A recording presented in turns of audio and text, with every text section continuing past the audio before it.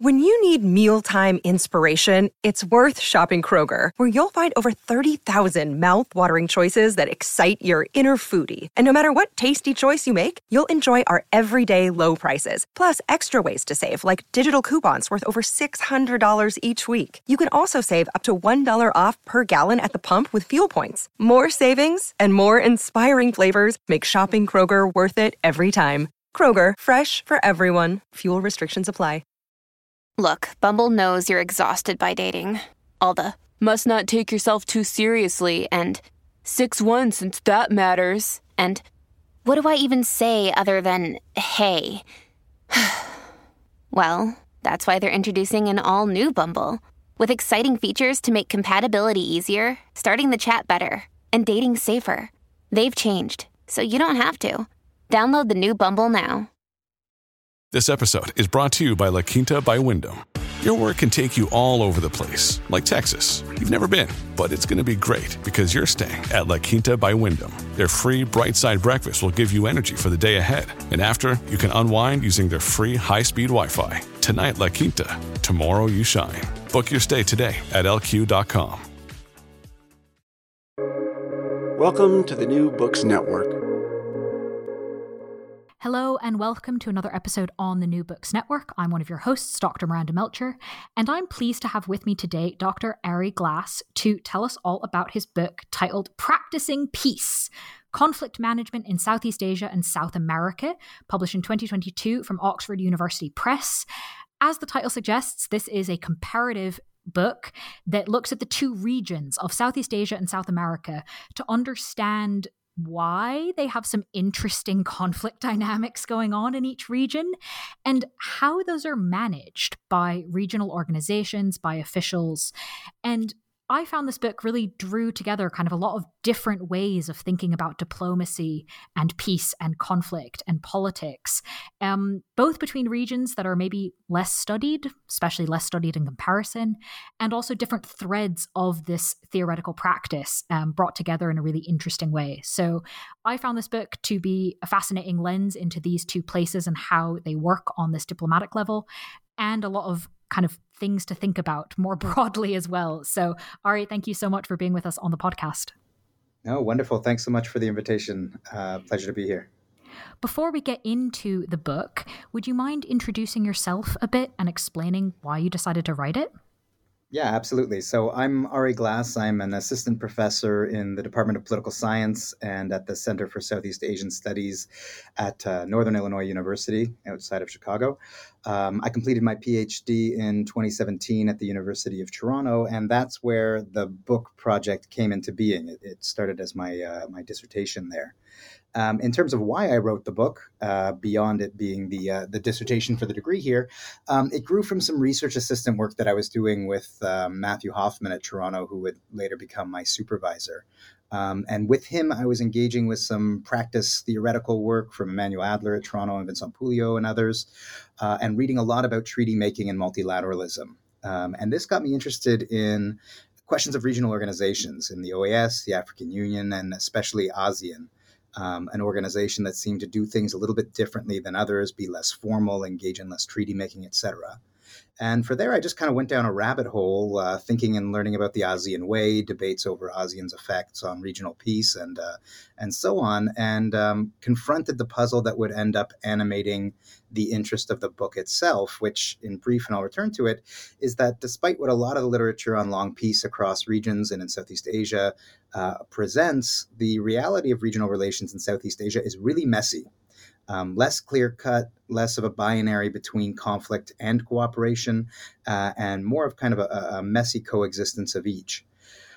So what I was seeing was kind of really interesting dynamics, real sustained cooperation, institution building, but existing alongside real and pervasive levels of disputes and even violence between states. And then reading through international practices around diplomacy and organization seemed to offer some insight. So I was kind of hooked on the empirical side, looking at puzzling dynamics of peace and thinking about organizational practices and how diplomats might try to manage their affairs. So that's where kind of the impulse behind the book began. Thank you for giving us that context. I, of course, have to ask you more about these puzzles, right? We always love puzzles. So what is the two-part puzzle of the book? Yeah, so I've started kind of hinting at this already, but as you noted, it's there's kind of a twofold interest here, kind of a twofold puzzle. Everyone loves a good puzzle. On the one hand, so as I've noted, a lot of the literature, at least in international relations anyway, tends to paint a kind of dichotomous, stark portrait of peace. There's long peace or there's not. And in the Southeast Asia case, there's a long peace. The establishment of ASEAN has fundamentally changed regional relations and made them more peaceful and got rid of conflict in kind of very stark terms. Similar accounts in South America, most of them start with the end of the Chaco War in 1935 or the end of the Second World War. But we see a kind of a portrait of change, that something fundamental has changed and there's a period of kind of lasting and important peace. And I agree, that's really interesting. It's puzzling. There's a lack of large-scale violence that's definitely puzzling to myself as an IR scholar and a lot of other IR scholars, in large part because in neither of those regional cases does this dynamic seem to be driven by some of the crucial factors that we see elsewhere, or at least that we see kind of within the European experiences. Formalized institutions that lock in good behaviors, democratic regimes, economic interdependence, all that sort of good stuff seems absent in the foundation and continuance of long peace in these regions. So as I show in the book, I think a wide array of potential explanations don't immediately seem to fit these cases. Alice Ba's really excellent 2009 book on ASEAN makes this clear. You know, the institutionalists in particular, she argues, have a really hard time explaining the longevity and the effects of ASEAN. It just, the region doesn't match our expectations there. And I think a lot of the same can be said about the South American case too. So that's one side of the puzzle. We've got this kind of this puzzling piece or a long piece where we might not expect to see it. But then, as I noted, kind of digging a little bit more deeply, I think the puzzle's actually a little bit muddier, a little murkier, messier, because yes, there's a long piece in that if we think about war alone, we don't see it. But there's still a lot of violence below that threshold of war. And in the book, I present this in a fair amount of detail, noting there's some 78 instances of the use of force in Southeast Asia from 46 to 2010, at least 20 among ASEAN members, something the ASEAN literature tends to kind of overlook, and a similar 39 instances of use of force in South American states. So across this period of long peace, I think we still see kind of puzzlingly pervasive levels of militarized disputes that just exist below this threshold. And then adding another layer of interest here is that at the same time we see really sustained and I think kind of truly important effects at institutionalizing interstate relations. So the establishment of organizations, the expansion of their membership and their mandates, all the things that they do, and that this is kind of real and profound. So taken together, I see a kind of interesting coexistence between community building and conflict. And that's really the animating interest here, something I describe in the book as a conflictual piece. The coexistence of real sustained effort at managing and institutionalizing interstate regional relations, again, building organizations, expanding mandates, and so on. And this all occurring alongside pervasive levels of disputes and even violence among regional members. So that's the two-part puzzle. And the move I make in the book is to start from, again, this kind of messy reality and ask, how can we account for this? How can we make sense of this dynamic, which as I try to show, is something that's often overlooked in some accounts of regional peace or regional long peace. And to kind of begin to get into the argument a little, I think that we ought to look at who is the one who's actually practicing peace. Who are the communities, the diplomats involved in doing peace, and to look at how both kind of the day-to-day doing of regionalism unfolds, and then how moments of kind of acute crises are confronted, understood, and managed, or as the title of the book gets at, how peace itself is actually practiced. So that's kind of where the puzzle and the animating interest here comes from. I think this is, I must admit, I'm slightly jealous of the phrase conflictual peace. It's just a very good phrase to describe this puzzle that you've just helped us understand that does seem to be absent from the literature, right? The idea of, okay, well, there's a lot of peace going on. Hang on. Why are all these armies running around? Why are all these border clashes happening? How does that make sense of it?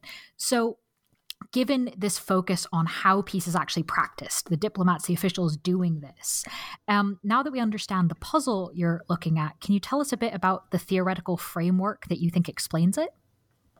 Yeah, so I would say, to understand this, to make sense of it, maybe less so in the kind of positivist causal explanation sense, but to make sense of what I see as this puzzling dynamic of coexistence, of conflict and cooperation, again, to account for how peace itself is practiced. What I do in the book is develop a kind of analytical framework that I think is useful to giving us some insight. And it's centered on two key concepts.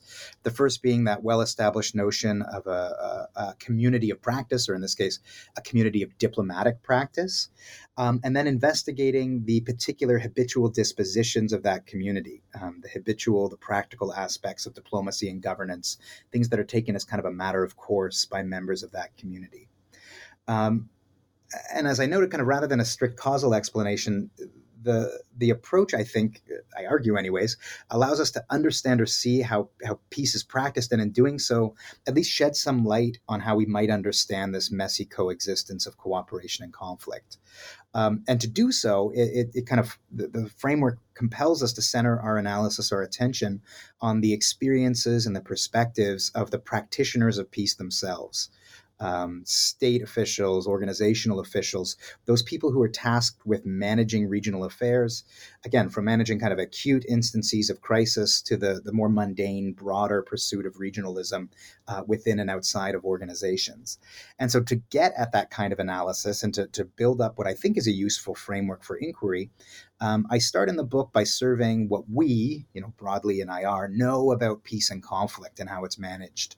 And I show that a lot of the potential accounts that are sort of out there do indeed give us insight. They've addressed this piece, they've explored this puzzle, they've explored elements of peace and cooperation in important ways by centering our attention on dynamics of state power, of the role of institutions, of questions of culture, a term I don't adopt myself in the book, but questions of ideas and norms. And I argue that these offer us some insight, but not enough. They take us some of the way, but not all the way, and certainly not in isolation. And rather, I think that we can build a kind of productive dialogue between them if we adopt a kind of interpretive sensibility to see how and why these sorts of dynamics, power institutions, norms, may influence the contours of regionalism and of conflict management in each case.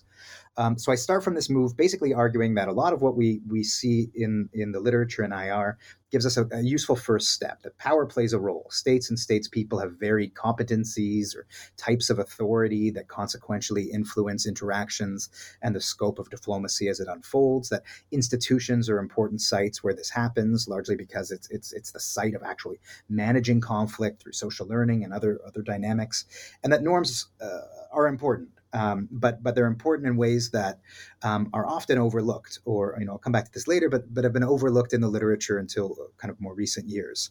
And on this point, Amitav Acharya is probably the kind of the biggest name in this literature, at least in terms of the norms of ASEAN and the ASEAN way. But in his really excellent canonical book on ASEAN, and I'll just quote kind of loosely here, he notes that there's, and this is quoting him, that there's considerable room for doubt whether the norms of the so-called ASEAN way have actually been upheld in practice. And that's kind of precisely the point of interest of the book and the framework I want to advance by focusing on communities of practice and their habitual dispositions, to zero in, drawing on this interpretive sensibility to examine what is done, what is upheld in practice, and with what effect. So again, the framework starts with this, that power, institutions, and norms are likely to matter, but that we ought to zero in on how they matter in practice for those tasked with managing conflict or practicing peace. And then the second step in exploring how they might matter is to draw on that huge and exponentially growing literature on practices, as well as related concepts around internalized norms and habits and a few other kind of conceptual focal points. But these arguments that tell us that a lot of what people do alone in communities, states themselves, occurs rather unthinkingly, unreflexively, or as a matter of course. And that when this occurs, these dynamics are of tremendous importance. That the practical, taken for granted qualities of social life are really crucial to how we confront and make sense of the world, and therefore they ought to be to our kind of our sensibilities and analyst as well.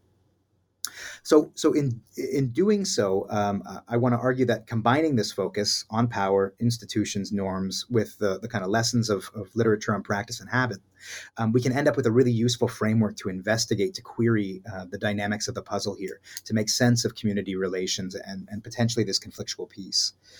So again, I kind of bring this together to center on a concept that I term habitual dispositions, the core concept, kind of analytical focal point I adopt in the book. And I define habitual dispositions as discrete sets of processual or substantive qualities of relations that are understood and enacted largely as a matter of course by communities of practice. So said another way, they're the kind of cognitive foundations and then the relatively automatic behaviors that are known to be normal, to be natural, to be effective for particular and largely discrete groups of officials, like those operating within and around ASEAN or within a kind of wider network of organizations in South America. And I argue in the book in chapter 2 that these are likely to matter, that a lot of literature points us in the direction that these types of dynamics are probably important if we're going to explain the kind of messy reality of the conflictual piece. So that's the framework I advance early in the book to how to begin to explore these dynamics. And then, fascinatingly, given how difficult it can be to get people to explain what they think is normal to someone who doesn't know what kind of, how do you normally deal with these things? It often can be difficult for people to articulate kind of the cognitive shortcuts, the frames of reference they have. But you've gone and interviewed a whole bunch of people and figured out a lot of these different pieces. What does the habitual disposition look like in these places? So I'd love to kind of move through the book in the order that you talk about them. And so looking at Southeast Asia first, you discuss in the book the 7 aspects of the habitual dispositions you found uncovered there. Can you take us through them? Yeah, absolutely. So as you know, I make kind of 2 investigations in the book across the 2 empirical chapters, one focused on Southeast Asia, one on South America, and then a concluding chapter that brings the 2 into kind of the implicit comparisons into more kind of explicit focus. And in each of those 2 empirical chapters, I first show that there is indeed some multifaceted habitual disposition as I've defined it. There's a regional community of diplomatic practice. It's engaged in conflict management. It matters. And its behavior, its thinking is informed by a particular habitual disposition. So on the one hand, the first move is I'll kind of unearth and show that these dynamics exist. And then I aim to explore the effects or trace and show how it affects the course of diplomacy and governance and conflict management and so on. So as you know, I argue that there's a diplomatic community of practice that exists around ASEAN, not around that organization, and that it has a 7-part habitual disposition.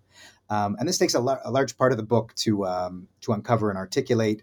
And as you note, it's drawn on conversations, detailed interviews with practitioners around ASEAN and those who kind of confront the organization as external others as well, something that we can come back to as well on questions of methodology. But I won't go into too much detail about how it's uncovered here, but rather what I see. So I see in ASEAN regionalism and diplomacy 7 inherent qualities that together form a discrete and I think really particular habitual disposition that matters. Collectively, or said another way, collectively, this is what regional officials here tend to think from rather than about when they face acute crises or when they're going through the kind of mundane, banal, day-to-day process of regionalism more generally. Some of the qualities I'm about to turn to may the audience or readers might know them as norms, to use that terminology. But as I argue and advance, kind of defend in the book in a fair amount of detail, I think they're better understood as variable qualities of a dispositional trait, processual and substantive elements that diplomats and state officials working within ASEAN of all kinds tend to assume and know when they pursue their work. And that given the kind of ontological priority that I assert these things have, this kind of background dynamic, that they influence how regional solutions to challenges are conceived and pursued in ways that a kind of an account of them as norms wouldn't necessarily speak to. Okay, so what are these traits? So I see 3 related to process or processual attributes here, what's done as a matter of course. And I outline these in some detail in the book. So the first is a particular practice of consensus, something that I term prior consensus. a particular practice of knowing and doing consensus-seeking behaviors, something that occurs largely outside or alongside the kind of formal institutional channels and interactions of ASEAN, and with a particular sensibility of what competent practice or the way to do this actually means. I contrast this kind of vividly in the book with the experience, in particular, of European diplomats working in Jakarta alongside ASEAN, who use the same term consensus, but mean and understand it as something fundamentally different. So the norm or the principle of consensus here is better understood as a particular process or practice in the ASEAN sense. The second is related to this, and this is the turn in ASEAN towards informal dialogue, interpersonal, often ad hoc, dynamics outside of formal prescribed channels that are outlined kind of starkly in a lot of ASEAN's kind of myriad documents and details, but that ASEAN has this kind of this preference or disposition towards informality and dialogue. And then the third is related to this, and as I articulated, it's a privilege of process over substance, a kind of faith in the process of dialogue itself, in talk. ASEAN adopts the critique of being a talk shop, and kind of spins that as a positive, that the talk itself is the interest. Returning to the table, a term that comes up a lot in interviews with ASEAN practitioners, as being really important. So in the book, I contrast this again to how many ASEAN dialogue partners, officials from states involved formally with ASEAN, but from outside the region, I contrast how ASEAN practitioners view this privileging of process over substance with what these dialogue partners do, who see very different ideas of what competent diplomatic process actually is. So particular kind of practices or processes across these dynamics. And then in terms of the substance or the content of the habitual disposition here, what officials seem to be thinking from rather than about, again, there's kind of three core elements. And the first is thinking from a particular a view of non-interference. This is a term, or again, a norm, a principle in ASEAN documents and in the rhetoric you get from ASEAN practitioners that comes up all the time. They argue it's the only game in town is a phrase that comes up a fair amount of times in my interviews. But again, what interference actually means or how it's understood and enacted in practice is not given from a recognition of the term or the existence of the norm. It's something that's not sacrosanct, in the words of one of the officials I quote in the book, but rather a kind of calibrated practice based on, again, community-specific understandings of the competent enactment of this term, this norm, or how even to interfere appropriately. So again, a particular understanding of non-interference. And then fourthly, one of the components here is an inherent recognition of the equality among member states, that all member states are kind of understood and approached as equals in this informal dialogue or in questions of non-interference or competent interference. And then lastly, sixthly, rather, the importance of face saving. That dialogue happens primarily or even exclusively within the organization, and that officials tend to shield others from external critique in particular ways. And the final attribute, the seventh habitual element here, is a proclivity or inclination, knowing that it's possible and likely, towards informal, peaceful dispute settlement, something that kind of blurs the analytical divide I advance in the book between process and content. But this kind of inherent faith that the way that ASEAN goes about solving problems works and can be done in a kind of peaceful and mutually beneficial way. So I see these seven qualities as basically the foundations for regionalism and undergirding how conflict management here is approached, how officials play their game, again, to quote the language that came from a number of interviewees, and that'll be common in a lot of practice theoretical treatments as well. So then, with those seven pieces, how do we see that in practice? How does that, well, as the title says, practice peace and manage these conflicts? Well, really briefly, I think kind of at a fundamental level, they shape what's on and off of the table as regional officials here struggle to respond to challenges and pursue the kind of, again, mundane aspects of regionalism in the day-to-day. I think that they mean that ASEAN tends to do things in prescribed, often slow, often ad hoc ways. And in doing so, as I argue in the book, I think they also lead to a sort of toleration of limited forms of violence between members. So as I show in some detail in the book, there's a kind of business as usual like attitude towards some forms of violence between members. There's the belief that this is going to be a recurrent reality or possibility, but that there are certain ways, there's a faith that there are certain ways that have been established by this community of practice to manage them, if not necessarily resolve them, but to manage them, to confront them and limit them. As a kind of broader answer to this question, and as I show in the book, the answer would center on how more specifically they delimit the scope of regionalism and kind of shape the response to acute crises. And in the book, I demonstrate this most starkly, anyways, by kind of case within case of the ASEAN response to the Brihya-Vihir conflict in 2008 and 2011 in particular, and how the escalation of violence between two formal ASEAN members, Thailand and Cambodia, was actively managed, and how this 7-part habitual disposition shaped what was on the table, what was off the table, and how ASEAN attempted to again, not resolve necessarily, but manage the conflict. And this was a major conflict.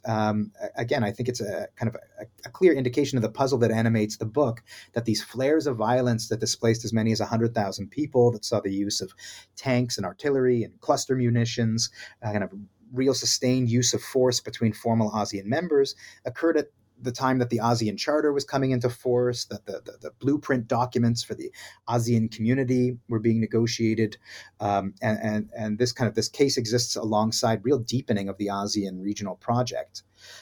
So I investigate how it was managed, and make the argument, unsurprisingly, I suppose, that it was managed in and through the qualities of the habitual disposition that I unearth. So we see a series of informal, ad hoc ministerial meetings, largely led by Indonesia, kind of authoritative, powerful actor within the organization, that it was kept within the institutional context of ASEAN as an institutional framework, and that what was done through these meetings and how it was approached and designed was really guided by particular practices around particular understandings of ASEAN's norms and principles, particular understandings of consensus, as I noted, or what interference or non-interference means in practice. And I detail this in the book, that these interactions, I think, may have these kind of ASEAN crisis management practices may have limited the violence at the time, but they didn't in and of themselves actually resolve them. They may have actually made possible kind of the continued flares in violence, to use the term that came from some of the folks in attendance here, the flares in violence along the border, even as ASEAN's attempts at mediation or potential resolution were ongoing. But I think it's clear that they mattered, and we can see they mattered in part because two potential options for responding to the crisis were off the table right from the onset. So there's no suggestion of using force to compel or coerce some kind of regional solution.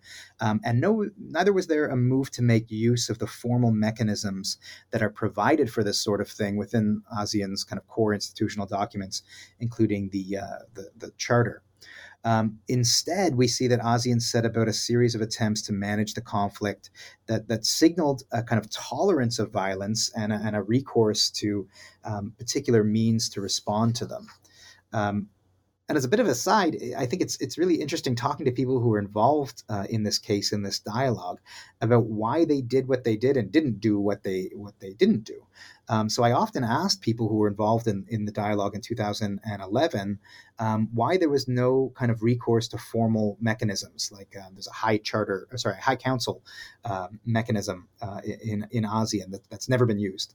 And one attendee told me in a very kind of ASEAN way, and I'll quote here, that's never worked. And then I pushed a little further, and she admitted here, that's never worked because no one's really wanted to try it. And I think that's really telling, that there are formal mechanisms that exist on paper that could be adopted, but there are kind of given ways of responding to challenges and crises that we can uncover in the practices. And that's really what's done. That's what people want to try. That's what people kind of turn to as conflict management practices in the region.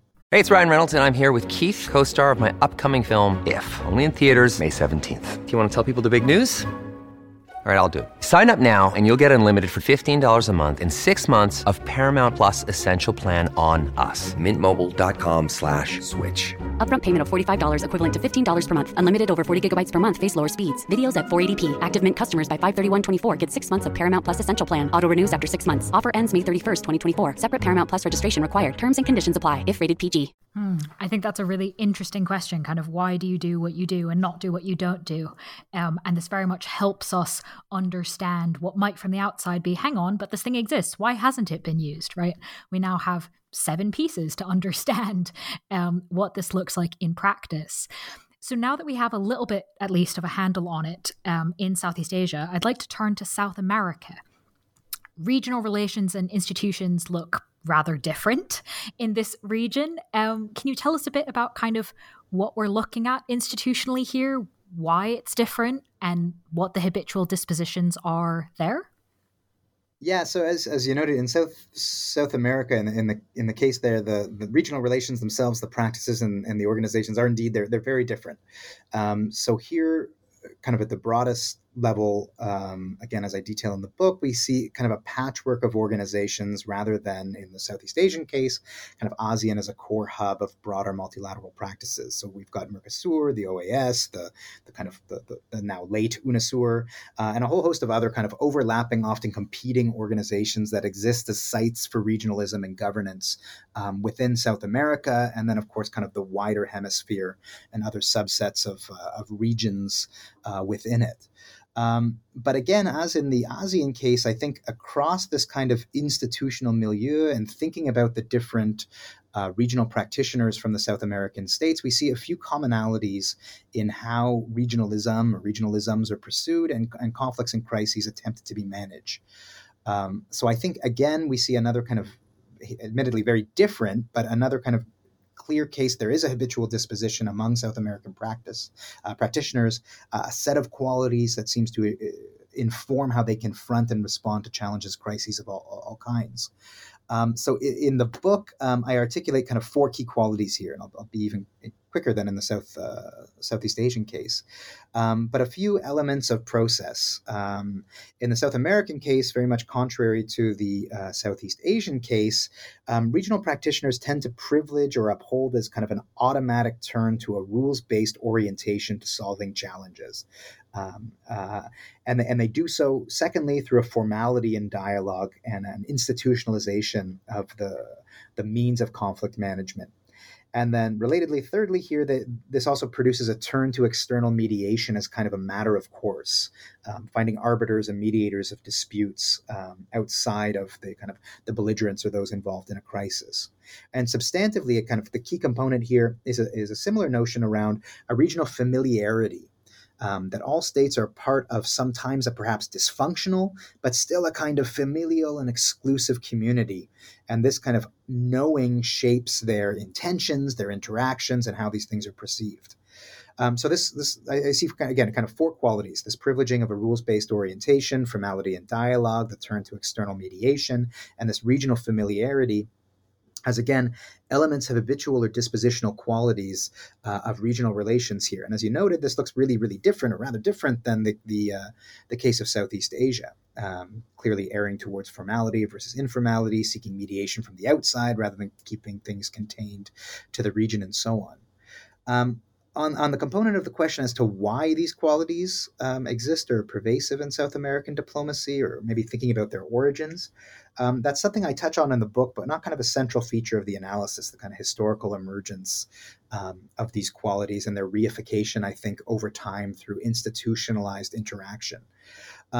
On the one hand, I think that the fact that we've got myriad institutions and organizations, this menu of overlapping organizations in the region, is in one part a response to American authority or hegemony, an attempt to contest kind of varied manifestations of American power. So organizations and their mandates kind of have emerged and changed over time, I think reflecting variation in this interest among major states, Brazil in particular. But we see kind of more organizations, but organizations that often end up doing things rather similarly.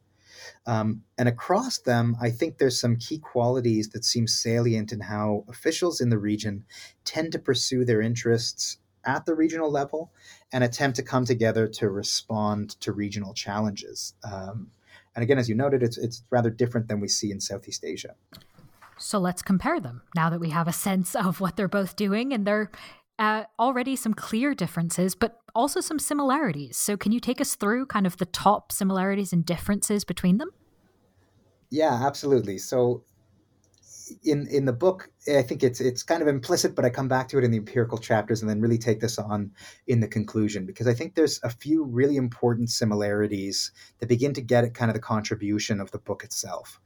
So at a kind of foundational level, the kind of key similarity that I unearth is that each diplomatic community of practice that I explores has some distinct set of qualities that inform at a very foundational and important level how they go about managing regional affairs and responding to challenges, how they practice peace, right? There's a particular brand style approach that we can uncover in each of these cases. So that's kind of a core similarity. In addition to that, and I think kind of really interestingly, is another similarity that members of each of these communities of practice, they tell you quite vividly that what they do is the only game in town. They have a hard time fathoming other approaches as possible, as productive or efficient. In each case, I show that practitioners believe in the effectiveness of their particular brand of diplomacy or their particular habitual dispositions. In the book, I term this a kind of quality of the robustness of these habits. And I explore a little bit as to where this comes from. And in both cases, it's very similar. I show that both practitioners present or understand themselves as vulnerable to weak, larger external states or powers. They tend to present themselves as weak states doing what is needed to pursue and preserve their interests. One South American diplomat put it as, we need to do what we can do to feel safe and comfortable. And in both cases, that's the kind of language, the sense that I get in talking to people, that there's kind of one game in town, and it's what we've got to do because we need to be safe, we need to be comfortable. And again, the Southeast Asian officials say much the same, that their ways are needed, they're required, it's a necessity, it's just what we do, and we have to be doing it in this way. So in this sense, I think there's some really important similarities. There are discrete sets of knowing and doing in each community that are adopted, and a kind of faith that they're important, they're natural, they're normal, and they're effective.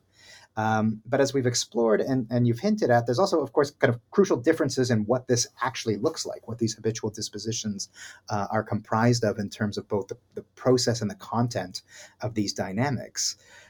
So as I've described, kind of in and around ASEAN, that Southeast Asian diplomatic community, interstate relations are understood and they're enacted through this particular 7-part habitual disposition. Practitioners, they engage in distinctive processes of prior consensus. They privilege informality and dialogue and in their actions. They tend towards privileging process over kind of concrete substantive outcomes. And they tend towards a kind of continuation of dialogue over those kind of the realization of discrete outcomes and so on.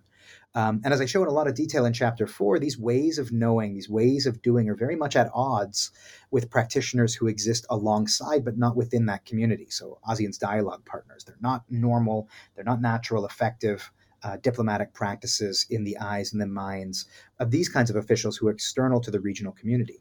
And of course, they're at odds as well with the features of the habits and practices that we can see in South America. So there, as I've said, the South American diplomatic community, as we just explored, practitioners here, they tend to confront and respond challenges in and through that 4-part habitual disposition, something that rests on given understandings of regional familiarity, ascribes a particularized approach to this rules-based or formalized dialogue in regional relations.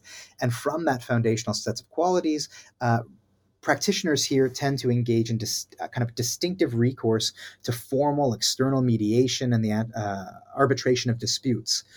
We see this in the Senema conflict and others that looks very, very different than how conflicts, potentially similar conflicts, are understood and responded to in the Southeast Asian case.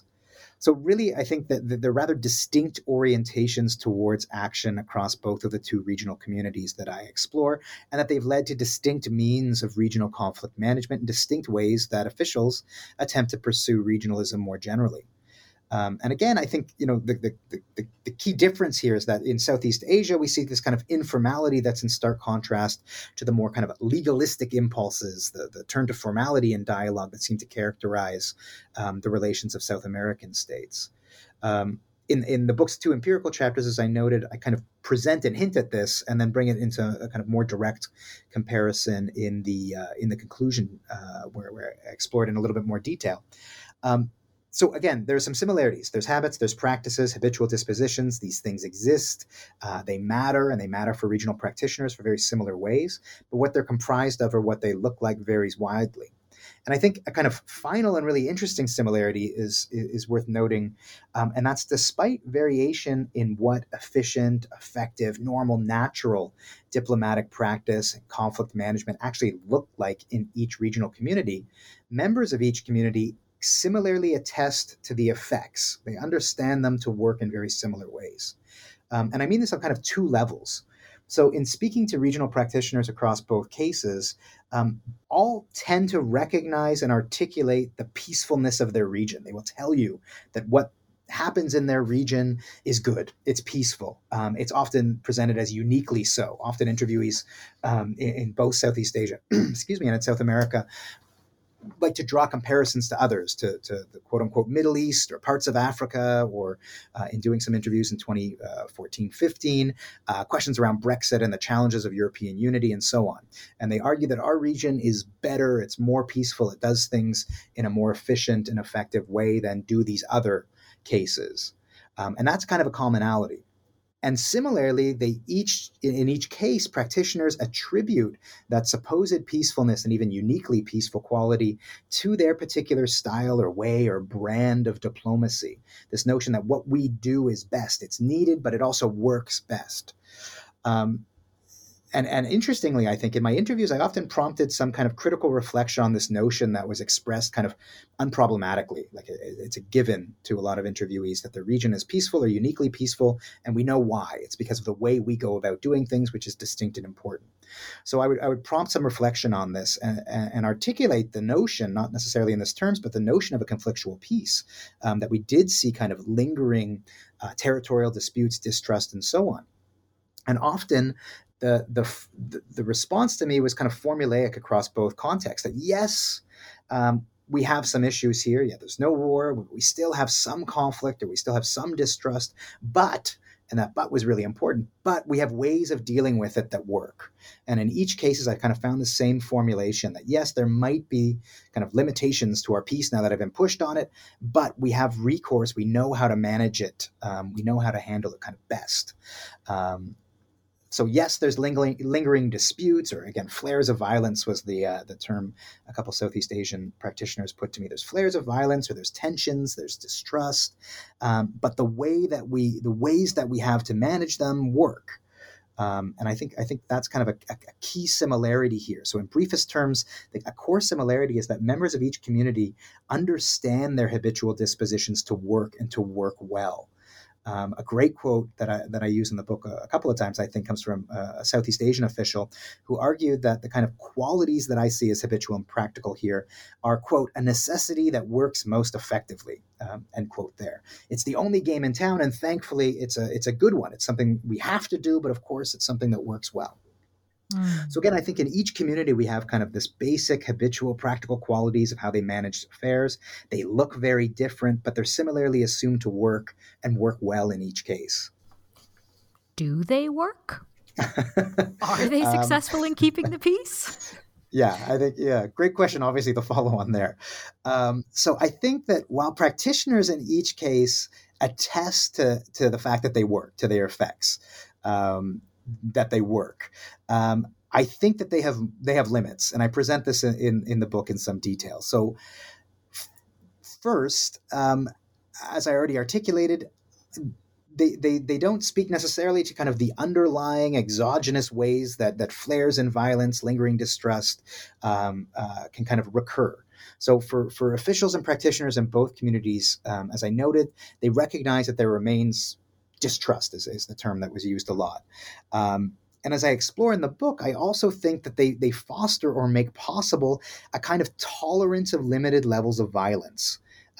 regional practitioners tend to know or understand that violence is a possibility in ways that seem sort of unfathomable to diplomatic practitioners external to each region, to North American practitioners who I interviewed alongside South American practitioners, or to extra-regional officials from Europe or elsewhere working alongside ASEAN and Jakarta. There's a business as like usual kind of approach to low levels of violence that seem problematic to external observers. So on the one sense, I don't think they lead to the kind of security community dynamics that we see elsewhere, but I do think that they help kind of depress or manage conflict when it arises. So yeah, more narrowly, I think that as I show in both, I'm not going to go into too much detail, but as I show in the kind of within cases in the book, the way that things are managed, I think, has a kind of depressive effect. They can cool off temperatures, they can buy time, but in both cases, or especially in the ASEAN case, the Southeast Asian case, I don't think we have kind of clear evidence of them resolving conflict themselves. Indeed, it's in the Preah-Vihear conflict, it's only when Cambodia kind of gets so frustrated by the ASEAN approach that it had kind of acquiesced to, that it breaks from the kind of set ways of doing things within this institutional context and goes to the UN and the ICJ, that the issue is actually formally resolved. So I think we see kind of clear limits to the ways that peace are practiced, which again speaks to this broader conflict of the kind of the continuance and the coexistence of conflict and cooperation. So I think this kind of leads to that messy, that muddy, that imperfect kind of quality of relations that I spoke about earlier, the conflictual peace itself. So I don't think they're there to necessarily stop the recurrence of tensions, of distrust, of even violence, and they may not be able to resolve them, but they bind practitioners together in particular ways of attempting to resolve them or practice peace when these crises occur. So aside from helping us understand these existences, I suppose, of conflictual peace in both regions, what are some of the other implications of your argument and the findings about these habitual dispositions and how they work? Right. So I think there's a few implications that kind of come immediately from the empirical side of the investigation here. And I think they could be valuable for some scholarly observers and perhaps for practitioners like those I was speaking to for the book as well. So in terms of kind of students, scholars of IR and beyond, I think a key contribution or implication of the book, something that it underscores, is the importance of thinking about questions of war and peace or cooperation and conflict in less than binary terms, exploring kind of regional or interstate relations with a foundational assumption that peace itself is a process. And it's a process that's actively managed. It's done, and one that's done in varied ways. So one of the key, I think, conclusions of the book is that there's no singular way to manage regional affairs, let's say, or interstate affairs, or do so effectively. What the actual practices of peace look like across these two cases in the global South vary widely. And I think this is kind of an important, if intuitive, implication that speaks to a growing literature around global IR that gets us away from thinking kind of strictly along the theories and concepts and experiences of European or global North experiences to recognize that there's a wide array of ways of thinking and knowing and doing peace. And the book is at least an attempt to highlight some of these through the two cases there. And beyond that kind of substantive point, I think there's a few implications that are briefly worth noting, both in terms of theory building and methodology. So on theory building, the book is part of, the book was started quite a while ago now, so it's part of a now increasingly rapidly growing literature that tries to marry or bridge together an analytical focus on norms with a focus on practice. And as I show in the book, and it's getting kind of harder to make this claim because this literature is getting kind of richer by the day, but these concepts have been kind of historically siloed in the IR discipline, at least in the last kind of 10 years or so. And now there's this huge outpouring of scholarship that thinks that we can kind of analytically, productively bridge these things together to help explain or understand important dynamics. So in the book, I look at how codified, rather abstract norms are themselves understood and enacted in practice in particular ways. Again, similar norms are understood and enacted in radically different ways across community settings. And I think that that's a kind of an important implication, getting us to think about the relationship between norms and practice that might extend beyond the study as well. And on questions of method, you raised the importance of interviewing for the book, and the book is kind of methods forward. Chapter 3 is broadly centered on questions of method and the conduct of interviews and so on, and something we didn't talk about much here. But I think some of the implications are thinking about ways of conducting interviews that would uncover dynamics of practice. And one of the ways I did that in the book was speaking with these overlapping communities. For me, this approach helped unearth the contours of diplomatic communities themselves. We could see that there were indeed communities, and then the particularities of their approaches, their practices, and bring them into stark relief. Again, that officials might use the same terms, the same words, might tell the same stories, but they mean something different and they've done something different. And so interviewing these kind of overlapping communities of practice was really important for my study, and I think a potential kind of important implication to think about beyond. And then lastly, I think some of the implications here potentially are with practitioners in mind. In particular, the external regional practitioners who work alongside the organizations or institutions I explore in the book. So thinking about practitioners, how they might understand and thus attempt to interact with the kinds of communities or the communities that I explore in the book. So I think in particular, for example, about the frustrations of European Union officials working with ASEAN in Jakarta. And there's a lot of frustrations articulated, I think often kind of humorously in the book, about just not understanding the ASEAN ways of doing things and not being able to productively engage with the ASEAN kind of institutional context, given radically different understandings of things like consensus. So again, there's a kind of clear differences in what's normal, natural, effective interactions across settings, and articulating what those mean might help inform how others can approach or interact with them. So I think that's kind of an interesting potential implication. So in the conclusion, for example, I showcase what different practitioners said they needed to do diplomacy better. And in South America, a lot of this was centered around greater professionalization, greater legal training, to navigate existing institutional structures and to respond to challenges. And I contrast that with what Southeast Asian officials felt, which was largely the need to spend more time for extra-regional officials to live and breathe ASEAN, to understand and imbibe what it meant to do things in the kind of informal ways that ASEAN sees and knows as effective and natural. So very different ways to approach what might be required to provide support or engage productively within these diplomatic communities. So I think those are a few of the kind of implications, maybe even contributions of the studies.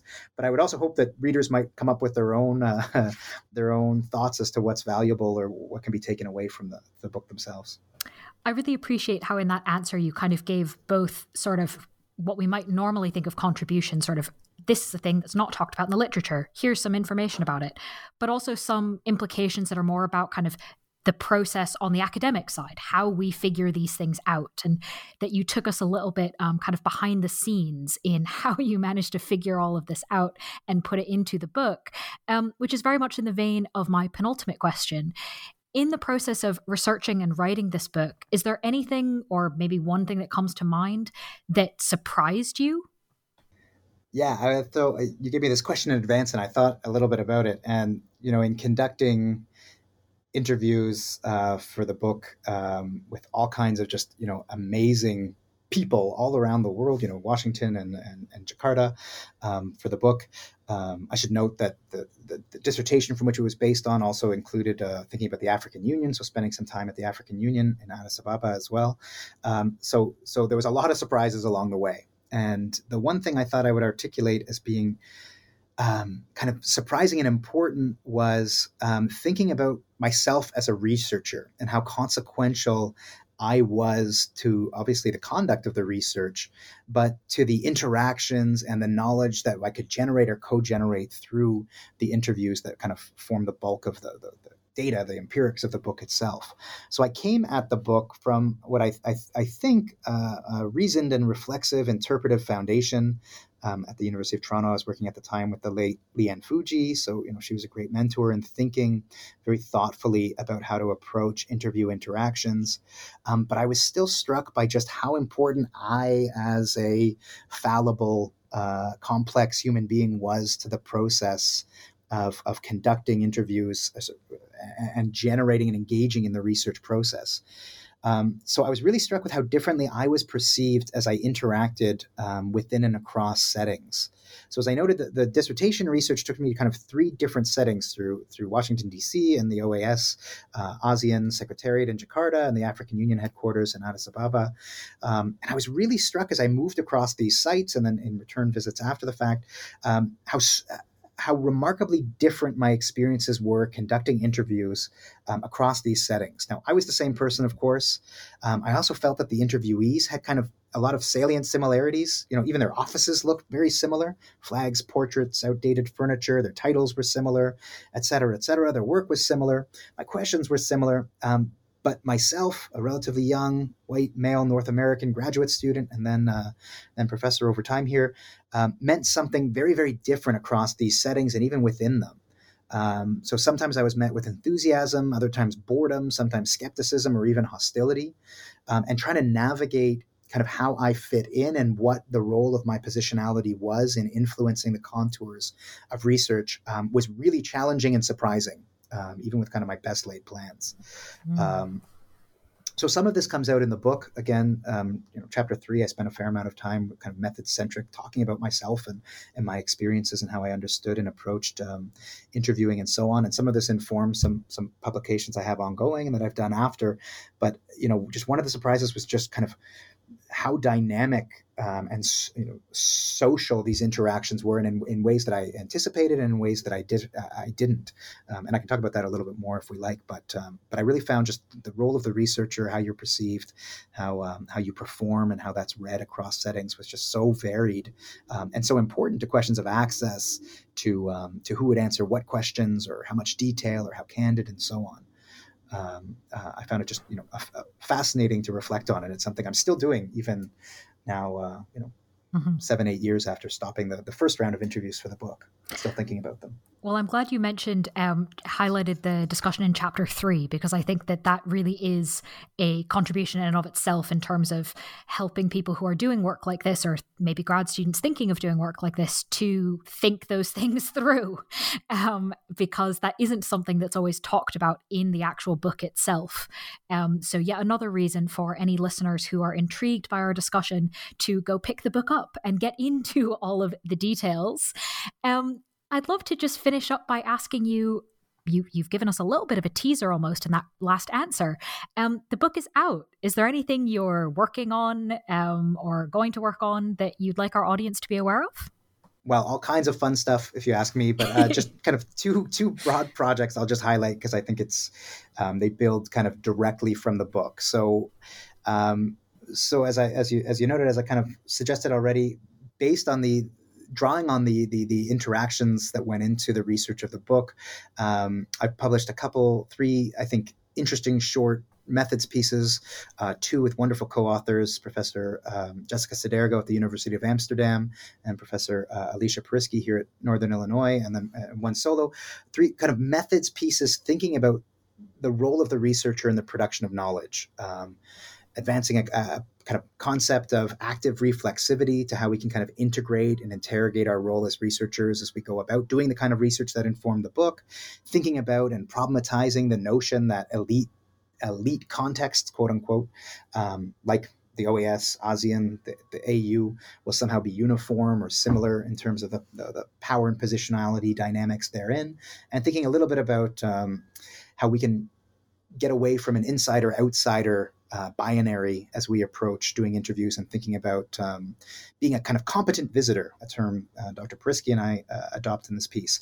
So I'm exploring these kinds of issues with a few related publications that are in progress right now, thinking about reflexivity in interviewing and other work as well. And then in terms of the kind of substantive side, just the 1 or 2 projects I'll flag. Just earlier this year, I've published the first of two pieces that I'm working on with Professor Stephanie Martel at Queen's University in Canada. She's a wonderful, kind of critically minded ASEAN scholar. Everyone should check out her recent Stanford book on ASEAN as well. But in EJIR earlier this year, we published a study looking at not so much at dynamics of stability in ASEAN, as my book here focuses on, but more at dynamics of contestation and potential change within ASEAN's diplomatic practice. So we explored how questions of the quote-unquote ASEAN way, what that means and how it's done, is contested amongst ASEAN membership in that piece. And we've got another piece that we're working on. This is dispelling even the idea of anonymity, but it's under review right now. And it's looking at how the ASEAN community of practice interacts with others, like those dialogue partners, and how those interactions influence ideas and identity and practice between these communities and agents. So my kind of ongoing work is moving a little bit away from what's stable and potentially kind of static in diplomatic relations to querying questions of contestation and change. And I'm doing that, I should note as well, with a kind of project looking at what might be changing as ASEAN is really struggling to respond to the 2021 coup in Myanmar and the subsequent violence against civilians there. So with two great doctoral students here at Northern Illinois, with Thea Siri and Tanner Bivens, I'm working on a project this summer, kind of interrogating and teasing out how practices may be being contested or changed in reaction to that event as well. So those are a couple, what I think are really interesting projects that are in the work as well. Definitely. Thank you so much for sharing. I think people will be eager to look out for them. And of course, they can pick up the book that we've been discussing, titled Practicing Peace, Conflict Management in Southeast Asia and South America, published by Oxford University Press just a few months ago in 2022. Aarie, thank you so much for being with us on the podcast. Thank you so much for having me.